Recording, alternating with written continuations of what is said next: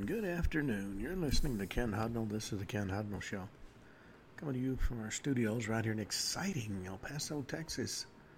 Gateway to the Old West and the most haunted city in the country. Well, today is August the 7th, 219th day of the year.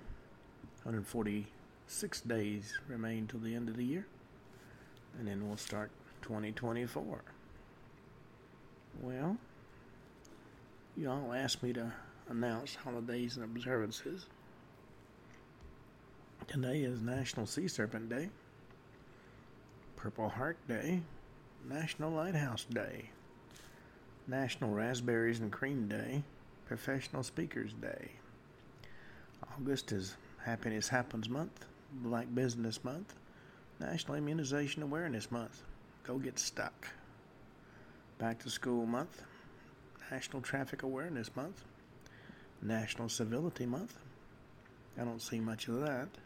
Psoriasis Awareness Month, National Hair Loss Awareness Month, National Breastfeeding Month, and a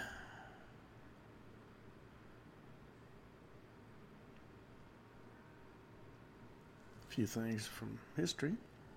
On this date in 461, Roman Emperor Majorian is beheaded near the river Eller in northwest Italy following his arrest and deposition by the Magister Militum Ricimer. When an emperor can be deposed and arrested. 626 AD, the Avar and Slav armies leave the siege of Constantinople. 768, Pope Stephen III is elected to office and quickly seeks Frankish protection against the Lombard threat, since the Byzantine Empire is no longer able to help. 936, coronation of King Otto I of Germany. 1461, the Ming Dynasty, Chinese military general Cao Quan stages a coup against the Tianshan Emperor. 1479, Battle of Guinegate. French troops of King Louis XI are defeated by the Burgundians, led by Archduke Maximilian of Habsburg.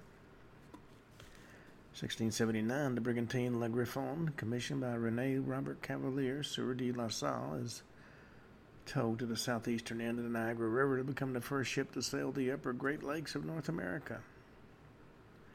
1714, the battle of that we know of, the Battle of Gangut, the first important victory of the Russian Navy. 1743, the Treaty of Abo ended the 1741 to 1743 Russo-Swedish War. 1782, George Washington orders the creation of the Badge of Military Merit to honor soldiers wounded in battle. It's later renamed to the Purple Heart. 1786, the first federal Indian reservations created by the U.S. on this date. 1789, the United States Department of War is established. 1791, American troops destroy the Miami town of Kinapacomaquah near the site of present-day Logansport, Indiana, in the Northwest Indian War. 1794, President George Washington invokes the Militia Act of 1792 to suppress the Whiskey Rebellion in western Pennsylvania. 1819, Simon Bolivar triumphs over Spain in the Battle of Boyaca. 1858, the first Australian rules football match is played between Melbourne Grammar and Scotch College. 1890, Anna Mansdotter, found guilty of the 1889 Young Joe murder, became the first one to be executed in Sweden. 1909, Alice Hoyer Ramsey and three friends become the first women to complete a transcontinental auto trip. Took 59 days to travel from New York to San Francisco, California. 1920. Now, today, if they did that, they'd be mugged as soon as they got to San Francisco. 1927, the Peace Bridge opens between Fort Erie, Ontario, and Buffalo, New York. 1930, the last confirmed lynching of black people in the northern United States occurs in Marion, Indiana. Two men, Thomas Shipp and Abram Smith, are killed. 1933, the Kingdom of Iraq slaughters over 3,000 Assyrians in the village of Shimali. Dates recognized as Martyrs' Day, or National Day of Mourning, by the Assyrian community in memory of the Shimali massacre. 1942, World War II. The Battle of Guadalcanal begins as the U.S. Marines initiate the first American offensive of the war with landings on Guadalcanal and Tulagi in the Solomon Islands. 1944, IBM dedicates the first program control calculator, the automated sequence control calculator. It's best known as the Harvard Mark I. 1946, the government of the Soviet Union presented a note to its Turkish counterparts which refuted the latter's sovereignty over the Turkish Straits, which began the Turkish Straits crisis. 1947, Thor Heyerdahl's balsa wood raft Kon-Tiki smashes into the reef at Rauoya in the Tuamotu Islands after a 101-day journey. That's 4,300 miles across the Pacific Ocean in an attempt to prove the prehistoric peoples could have traveled from South America. Also in 1947, the Bombay Municipal Corporation formally takes over the Bombay Electric Supply and Transport. 1959, Explorer program. Explorer 6 launches from the Atlantic Missile Range in Cape Canaveral, Florida. 1960, the Ivory Coast becomes independent from France. 1962, Canadian-born American pharmacologist Frances Oldham Kelsey is awarded the U.S. President's Award for Distinguished Federal Civil Service for her refusal to authorize thalidomide. She got awarded a high honor for not doing something. That's interesting. 1964, Vietnam War. Congress passes the Gulf of Tonkin Resolution, giving President Lyndon I'm going to be King Johnson broad war powers to deal with North Vietnamese attacks on American forces. It's come out that the Gulf of Tonkin incident didn't happen. It was a lie. 1969, Richard Nixon appoints Louis Bruce, a Mohawk Oglala Sioux and co-founder of the National Congress of American Indians, as the new commissioner of the Bureau of Indian Affairs. 1970, California Judge Harold Haley is taken hostage in his courtroom and killed during an effort to free George Jackson from police custody. 1974, Philippe Petit performs a high-wire act between the twin towers of the World Trade Center. That's 1,368 feet in the air. 1976, the Viking program. Viking 2 enters orbit around Mars. 1978, President Jimmy the Peanut Man Carter declares a federal emergency at Love Canal due to toxic waste that had been disposed of negligently. 1981, the Washington Star ceases all operations after 128 years of publication. 1985, Takao Doi, Mamoru Mori, and Chiaki Mukai are chosen to be Japan's first astronauts. 1987, Cold War. Lynn Cox becomes the first person to swim from the U.S. to the Soviet Union, across the Bering Strait from Little Diomede Island in Alaska to Big Diomede in the Soviet Union. 1989, Congressman Mickey Leland, Democrat of Texas, and 15 others die in a plane crash in Ethiopia. 1990, first American soldiers arrive in Saudi Arabia as part of the Gulf War. 1993, Ada Deer, Menominee activist, is sworn in as the head of the Bureau of Indian Affairs. 1995, the Chilean government declares a state of emergency in the southern half of the country in response to the event of intense cold, wind, rain, and snowfall known as the White Earthquake. 1997, Space Shuttle program. Space Shuttle Discovery launches STS-85 from the Kennedy Space Center in Cape Canaveral, Florida. 1997, Fine Air Flight 101 crashes after takeoff from Miami International Airport. Kills 5 people. 1998, bombings at the United States embassies in Dar es Salaam, Tanzania, and Nairobi, Kenya killed about 212 people. 1999, the Chechnya-based Islamic International Brigade invades neighboring Dagestan. 2007, an AT&T Park. Barry Bonds hits his 756th career home run to surpass Hank Aaron's 33-year-old record. 2008, started a Russo-Georgian war over the territory of South Ossetia. And in 2020, Air India Express Flight 1344 overshoots a runway at Calicut International Airport, and the Malappuram district of Karelia, India, and crashes. Kills 21 of the 190 people on board. You know, it's always interesting to look at the various things in the news, because you never know what you're going to find. There's always something interesting. Some of it's crazy. But then again, there's, at least in this area, been a number of people vanish over the last few months. And all the authorities can say is, well, they could be in danger. But if they've disappeared, why aren't you finding them?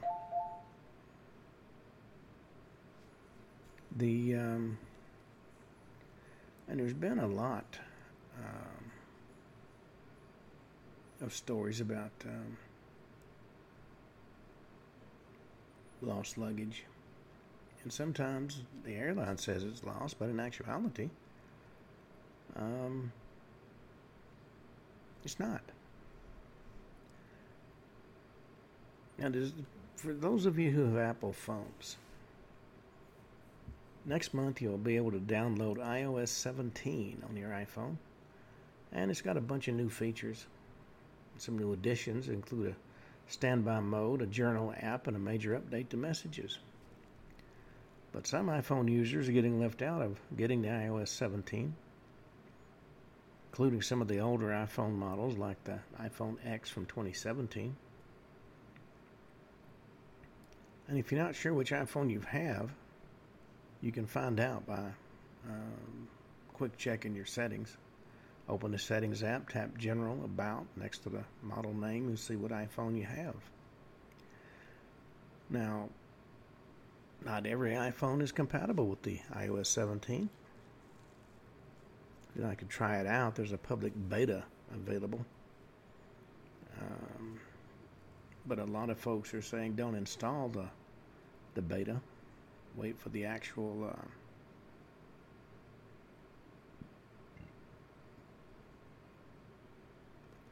program, which will be next month.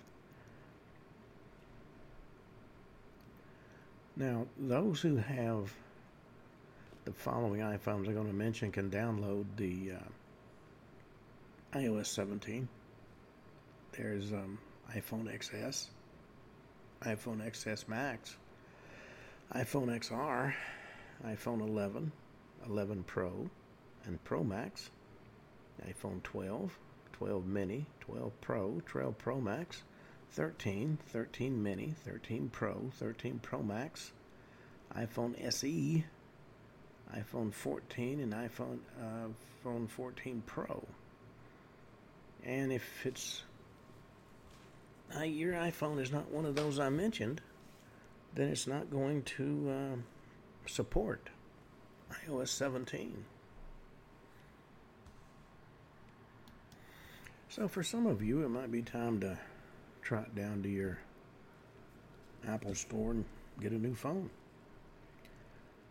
Well, we have been talking about a lot of very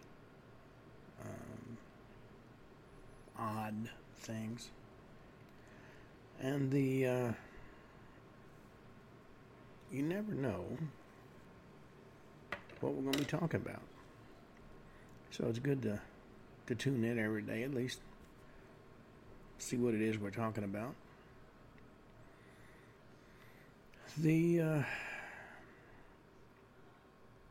Surprisingly enough, a lot of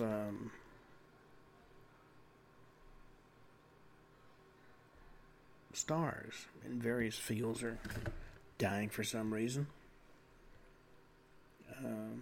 Even soap opera. Some of those people you think have been around for eons, but they're up in their 80s and 90s and they're starting to die off. Which may be the end of the genre. Never can tell.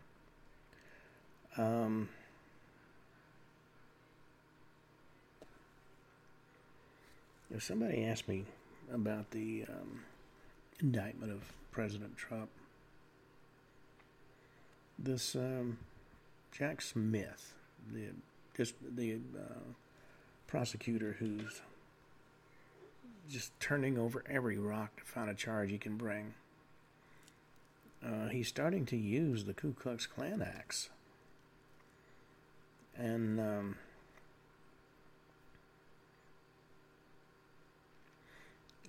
for example, in regard to the January 6th so-called violent attack against the U.S. Capitol, which wasn't so violent when you consider that the Capitol Police opened the doors and said, "Come on in."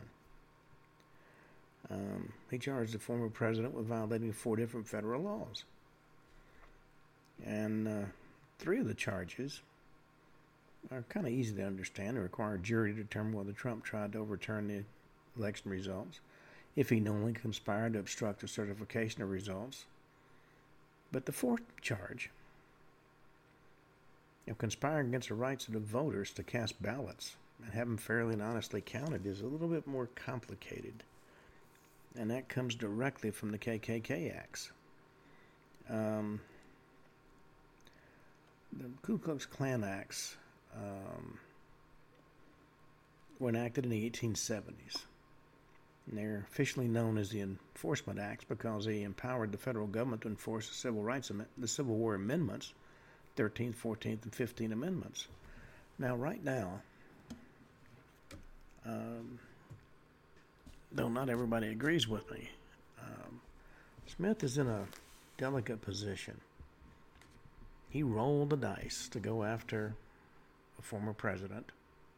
If he fails to get a conviction, now getting an indictment is irrelevant. I mean, you can indict a ham sandwich in the federal grand jury. Folks there just want to go home.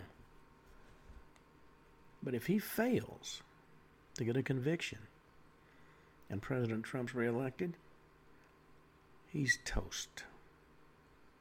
And pretty much that's been said. You may go after him today, but if you don't get him, he's coming after you tomorrow. And that's not a threat. That's just a statement of fact. You've got a sitting president who is,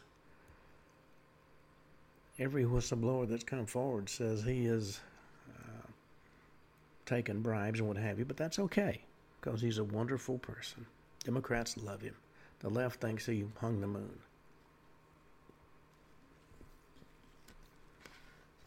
And it turns out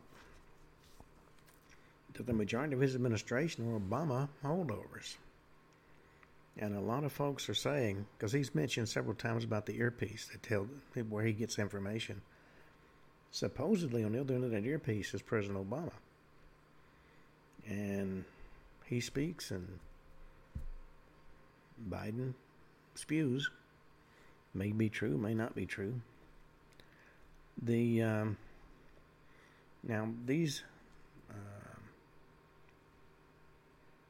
KKK laws were designed to protect black voters, but Smith is using it against everybody. And he is, I think as of last count, there were 78 charges that have been brought so far. And the way the feds work, if you've never had to deal with them, is they will bring charge after charge after charge after charge. And that does 2 things. It overwhelms the recipient. And number 2, your legal bill just goes through the roof. So more often than not, those on the receiving end agree to go ahead and plead guilty to one of them in return for all the rest being dropped. And that's not justice, no matter how you look at it. And unfortunately, we're in a period of time where justice is not what they're after. They're after a pound of flesh. And this will make Smith's career. If he wins this, if he gets Trump convicted, he'll be considered the next Perry Mason. If he loses and gets egg on his face, then his career has hit a major stumbling block. And that, in a nutshell, is what he's facing. So it's all well and good to be the guy that brought down Trump, provided you do. If you don't, then you got a major problem on your hands.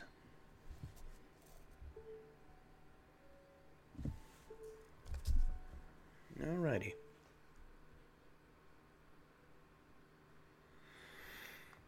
We were talking also yesterday about some secret societies, which is always one of my favorite topics. And we were talking about out of place. Let's see, they're called OOPS. Out of.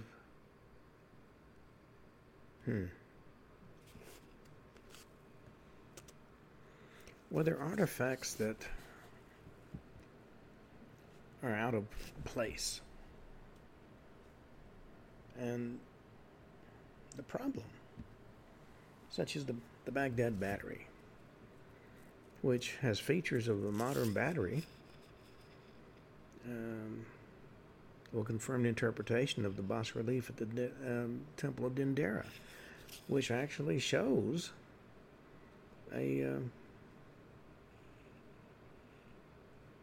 what appears to be an electrical discharge tube, which later was developed by Wilhelm Röntgen to create the X-ray machine.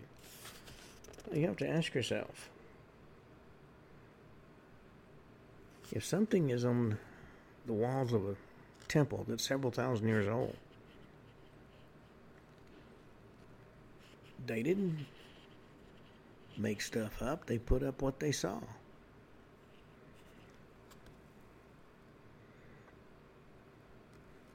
Now,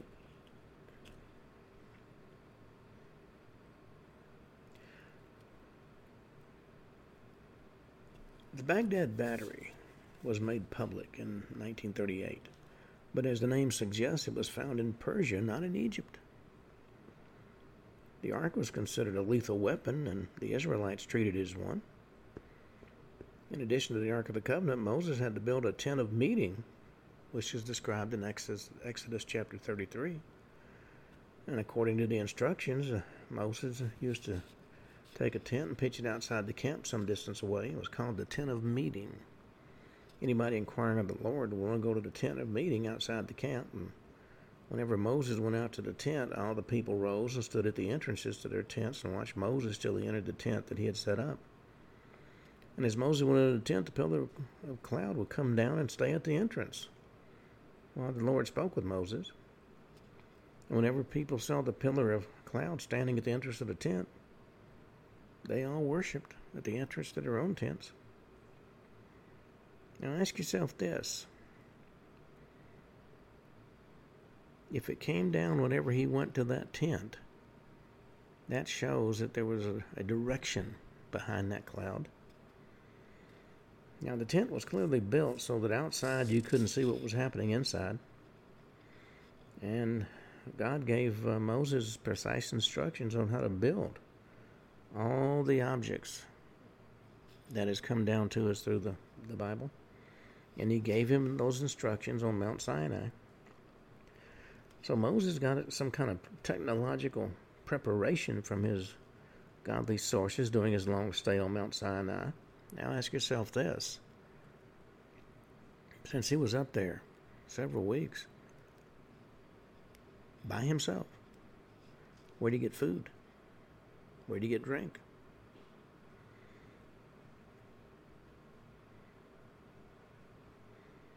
Now, them and other characters who have changed the history of humanity with their inspired inventions, which I guess more or less you could say were divinely inspired. It's further confirmation of the fact that Moses had to deal with extra-dimensional entities with a well-defined hierarchy that he knew and respected. Because tied to the one who looked at as the creator, he dominates a multiverse reality where nothing is as it seems. And after a while, the Lord invited Moses to come back to Mount Sinai again. And here the Lord came in that cloud once again and literally abducted Moses for 40 days.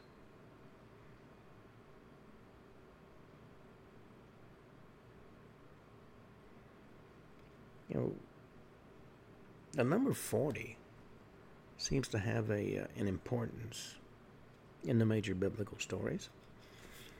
40 days and 40 nights of rain happened during Noah's time period. 40 days after the flood, Noah opened the door of the ark. 40 years the children of Israel wandered in the desert. Moses was in Egypt 40 years, Midian 40 years, and then in the desert for 40 years.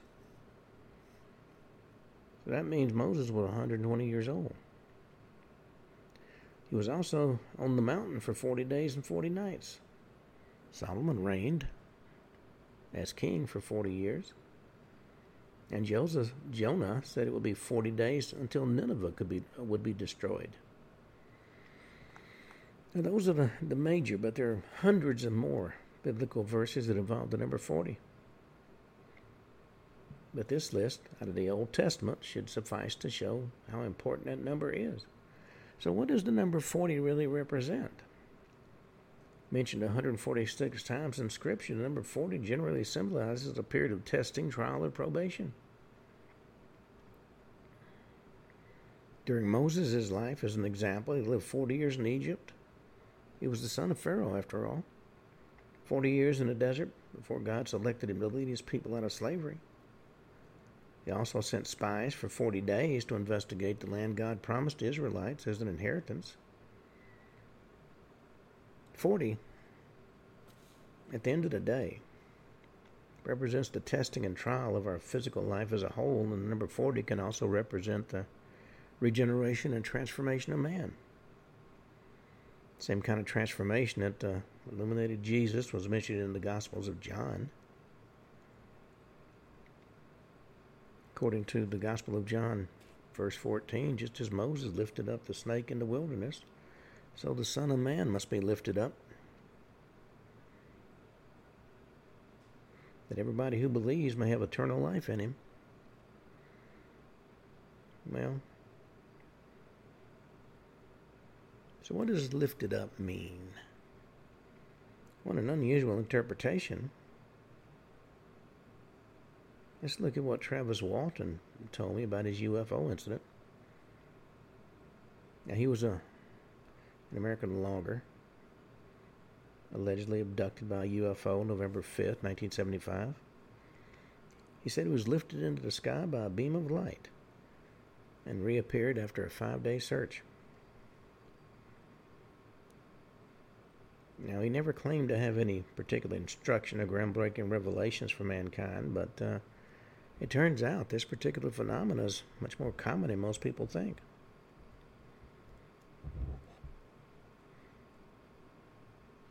If you look at the Illuminati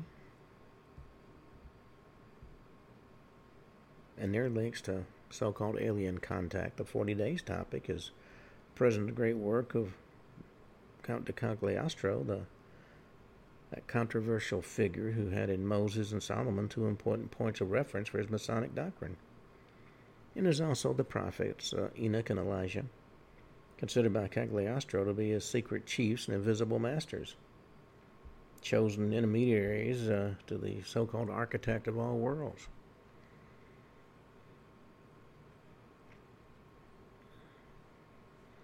If you look at all those who put out their own cosmology, so to speak, you find a lot of common ground. And that makes it clear that in actuality,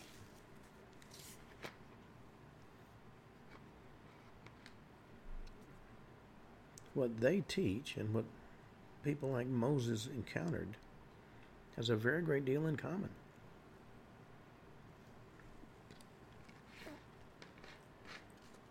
I don't care who you are.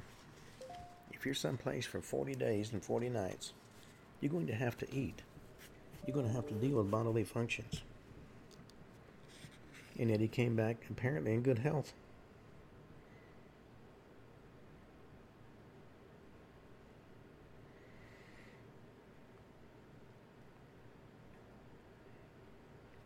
In his Islamic tradition, as well as the Jewish tradition,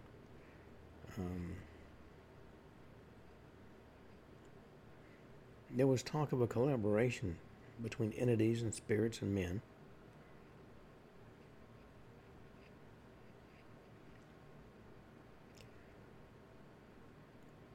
Now, Cagliostro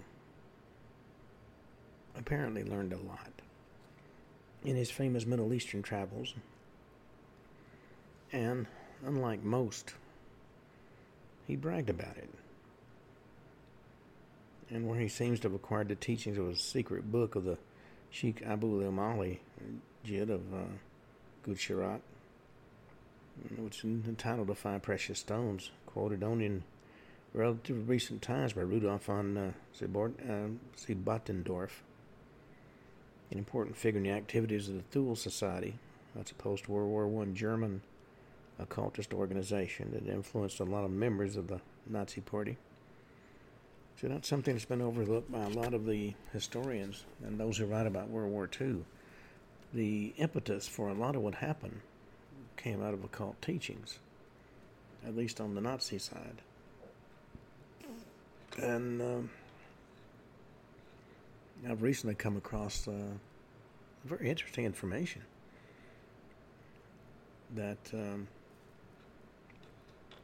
until Hitler outlawed secret societies, a lot of the inner circle were deeply involved in occult practices. Supposedly, that's why Hess made his famous flight to Scotland. That he had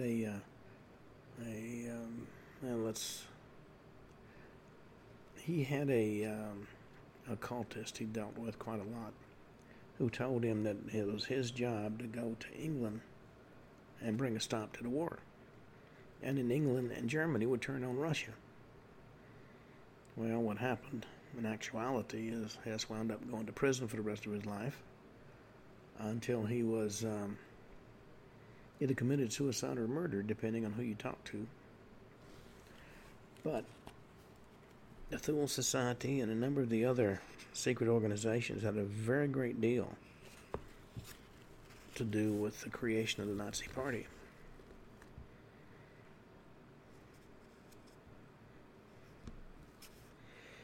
Now, when you look at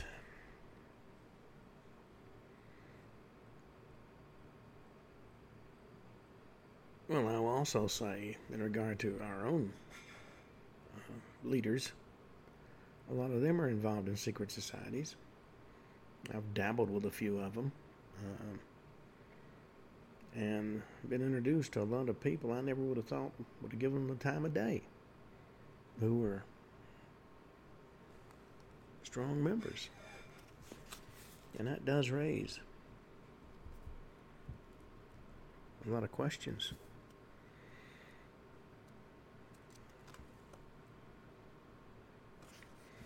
Now,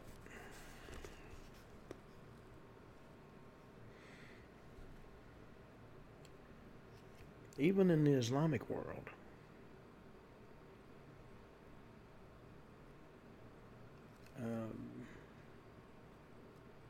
secret societies play a big role. They talk about jinns and the Sayatin or devils, which is a kind of jinn.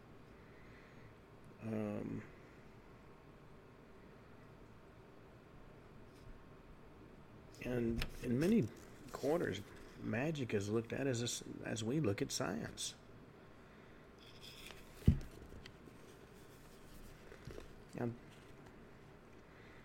Now remember, these occult practices are obviously contrary to the basic tenets of traditional Islam that considers magic to be an act of blasphemy, even if we're using it simply to get in touch with the spirit world and the usual 40-day marathon of contemplation. And to have a clearer idea why we shouldn't use magic in our day-to-day life, it might be worth reading the words from the actual Quran. Suleiman or Solomon didn't disbelieve, but the devils disbelieved teaching men magic. You know, the many stories I've read some of the books that were taken from the Bible or removed from the Bible, and they talk about the fact that the angels taught men magic. Now, what are angels? According to the average individual, they're looked at in the same view as you would look at a god. And remember, the pagans worship many gods. You know, if you're going to talk to some of these magical creatures, for lack of a better term, you know, in the preparation of the magical ordeal envisioned and how to get in contact and win the collaboration of certain spiritual entities, the courageous or blasphemous aspirant, depending on the point of view, has to be scrupulously clean, doesn't have to miss any of the laundry list of restrictions by the Islamic religion. No dogs, cats, or strangers can be allowed in his home. It must be suffused with natural incense and fragrances. And it's very important to fast during the 40 days of what's defined by Sheikh Abu Buwad Jid of Gujarat as the chilla, spiritual practice of penance and solitude, well known in Sufism. You rest on a mat laid on the floor, and you have to sleep as little as possible during those 40 days, not be involved in any conversation during that time.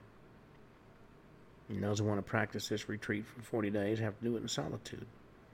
And the diet has to be observed, must be oriented according to the divine names you're reciting during your prayers.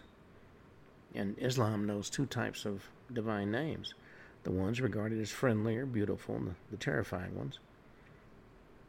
And if you're reciting the beautiful names, you shouldn't swallow butter, curdled milk, vinegar, or salt. And if you're using the terrifying ones, you don't eat flesh, fish, eggs, or honey.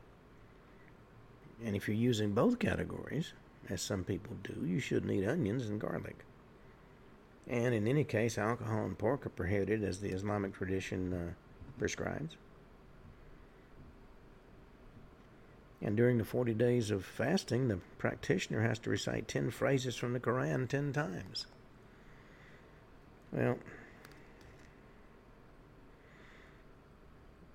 these are all reminders that the Islamic world and belief system, if analyzed in depth, have accommodated traditional pagan and pre-Islamic practices of the highest level in their magical teachings. And the Islamic faith is shaded with the supernatural and the occult, especially at the popular level. But they always tend to hide this element because of its connections to what you might refer to as an alien reality. But you can find visible manifestations of the occult in Islam everywhere, even on streets and in names. I mean, protection from the evil eye is usually sought after. On the back of trucks in Islamic countries, you can at times see the picture of an eye with an arrow drawn through it. And that means that anybody envious of the truck won't be able to cause an accident to happen to it. The eye of greed to be rendered powerless. And even small children often carry protections with them against the evil eye in the form of small blue pearls. Women wear gems to divert the evil eye so its glance can't do any harm. A bit like crystals are used to offer protection against negative energies to New Agers. These items also serve in the Islamic tradition to frustrate the eyes of lust, distracting them. The Middle East is full of such elements and terms and fetishes. And if you suggest them to get rid of these practices, they'll find it nearly impossible, because even if considered sinful by their own religion, they depend on these beliefs and are willing to abandon them. Now, many folks believe in the power of the evil eye and its effects on men, especially in southern regions like Sicily, that have a strong Islamic influence. Look at somebody from behind or beside, he may sense it quickly and turn to you abruptly, staring into your eyes, and sometimes even attack. Another form of the occult in Islam is the mandil, or reading of the cloth. It's one of many ways in which secrets are revealed in the Muslim world. Once in a school in the Middle East, a watch was stolen, according to the story given to me, and all the girls of that class had to go home. Headmaster said she wouldn't allow the teachers to teach until the watch was found. And this went on for 2 days. And on the third day, the parents came and said they would not agree to this punishment because it put their daughters under suspicion of having stolen the watch. And they resented it because they insisted their daughters were innocent. Well, an easy solution to the problem was suggested through a visit to a soothsayer who lived in a neighboring village, and she'd be able to reveal the whereabouts of the watch, they said, for she had recently disclosed the exact location of 2 stolen cows that had been hidden 15 kilometers from the owner's farm. Headmaster of the school, of course, refused to accept this particular method, but fortune-telling in the Middle East is part of daily life. And you can wind up getting readings in the strangest places. I had somebody tell me they had to accept a reading made in a coffee cup from a known psychic advisor. They interpreted the residual coffee grounds in the cup on the saucer, and they'll tell your future. And I had something similar done for me when I did my show in California. On that same occasion, the famous Egyptian psychic discussed the story of a girl who vanished, and when the psychic was consulted by the police, she gave all the details of the kidnapping. When asked where she got the information, she said it came from the jinn, including the name of the abductor and the country to which the girl had been taken. Most famous fortune tellers accept military generals, government officials, business people as customers, well as ordinary citizens. I know of several corporations that have psychics on staff, members of the board, no less. There's another form of fortune telling and soothsaying, which is predictions as to whether one should marry a particular person or whether the union will be a happy one. Many are involved in these practices and are bound by them all the time. In Islamic countries, Quranic texts, prayers, and curses are sometimes written on small papers, not only for protecting a person, but also to actively influence certain people in special situations. I remember I was at a party with a young lady that I was seriously considering marrying. And a friend of mine who was a known psychic walked up and said, don't ask her. I had not said a word to anybody about asking her anything. He said, don't ask her. You're going to meet somebody at an event that'll be the person for you. And a few months later, I met the lady I've been with for today is 31 years. I'm sorry, 33 years. Time passes quick when you're having fun. And they were absolutely correct. There's another individual I know who is a former naval officer. He is so accurate, he scares people. There's a story about a sheik who said he was writing verses from the Quran that would help a businessman have a successful business trip. And there was another young man who wanted to influence a girl to love him, so he asked somebody to hide pieces of written text under her mattress. Merchants who want the businesses and projects of the competitors to fail also practice similar customs. There was a leading figure in the world of the Islamic Illuminati called Ahmad ibn Ali al-Buni.